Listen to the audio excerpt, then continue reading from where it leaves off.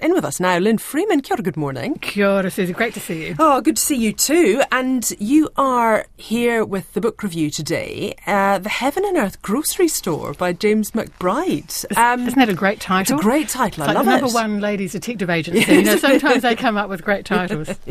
Tell me about this book.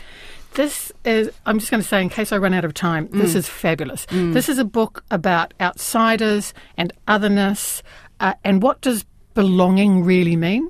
I mean, really big themes within this. But it's also about the strength of community. You know, when you come together, however different you are, however different your beliefs, your religion, your upbringing, there's something so strong about a community united, and it's really about love. And this book, look, I will warn you straight up, there are moments of brutal reality, and here McBride is not a gratuitous writer, but there are moments where your heart stops. And it's tough. It's tough reading. Just a few moments, just enough. You know, not too many, but enough to remind us that the world is harsh.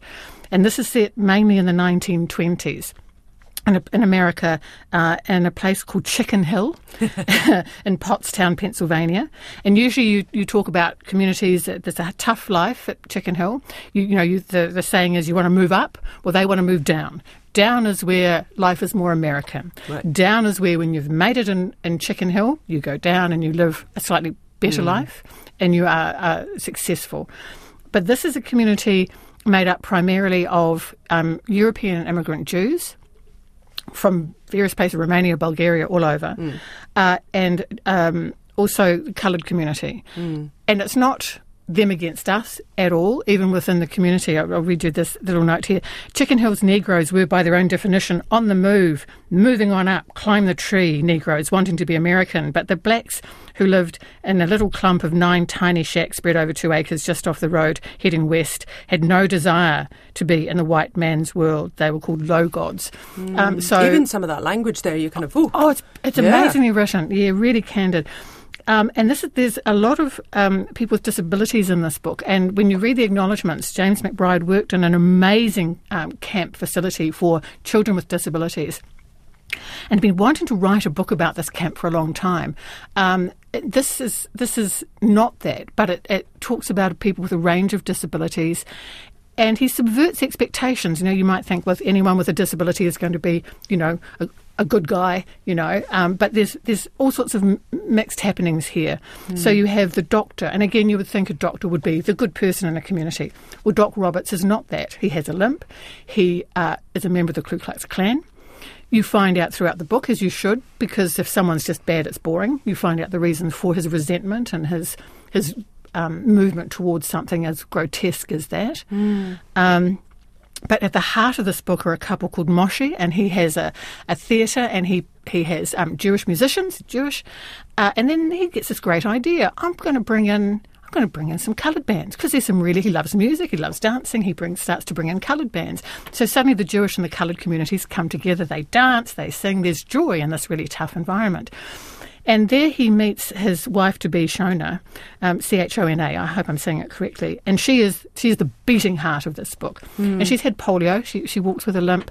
Her parents are overjoyed that anyone wants to marry her. She is gold. And the title of this book, The Heaven and Earth Grocery Store, comes from where she lives. And she's lived in the store.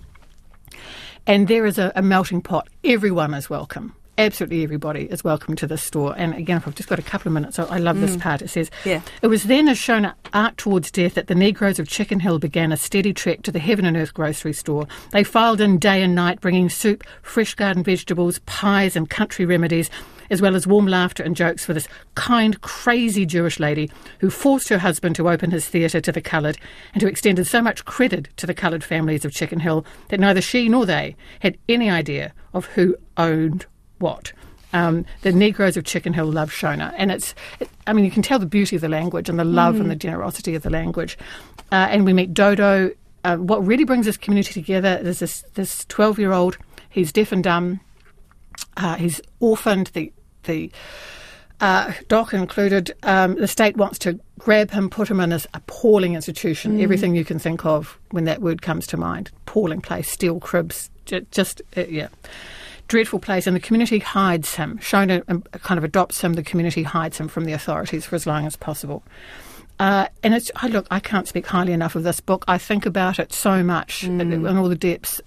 He's an award-winning writer, James McBride. I'm going to go back and read his back catalogue because I had not heard of him before. But it's a beautiful, important book, I feel. I highly recommend it, Susie. Wonderful, thank you. So, it certainly sounds like an extraordinary read. That is The Heaven and Earth Grocery Store, great title, by James McBride. It's published by Hachette and Lynn Freeman. Thank you very much for coming in to review that for us.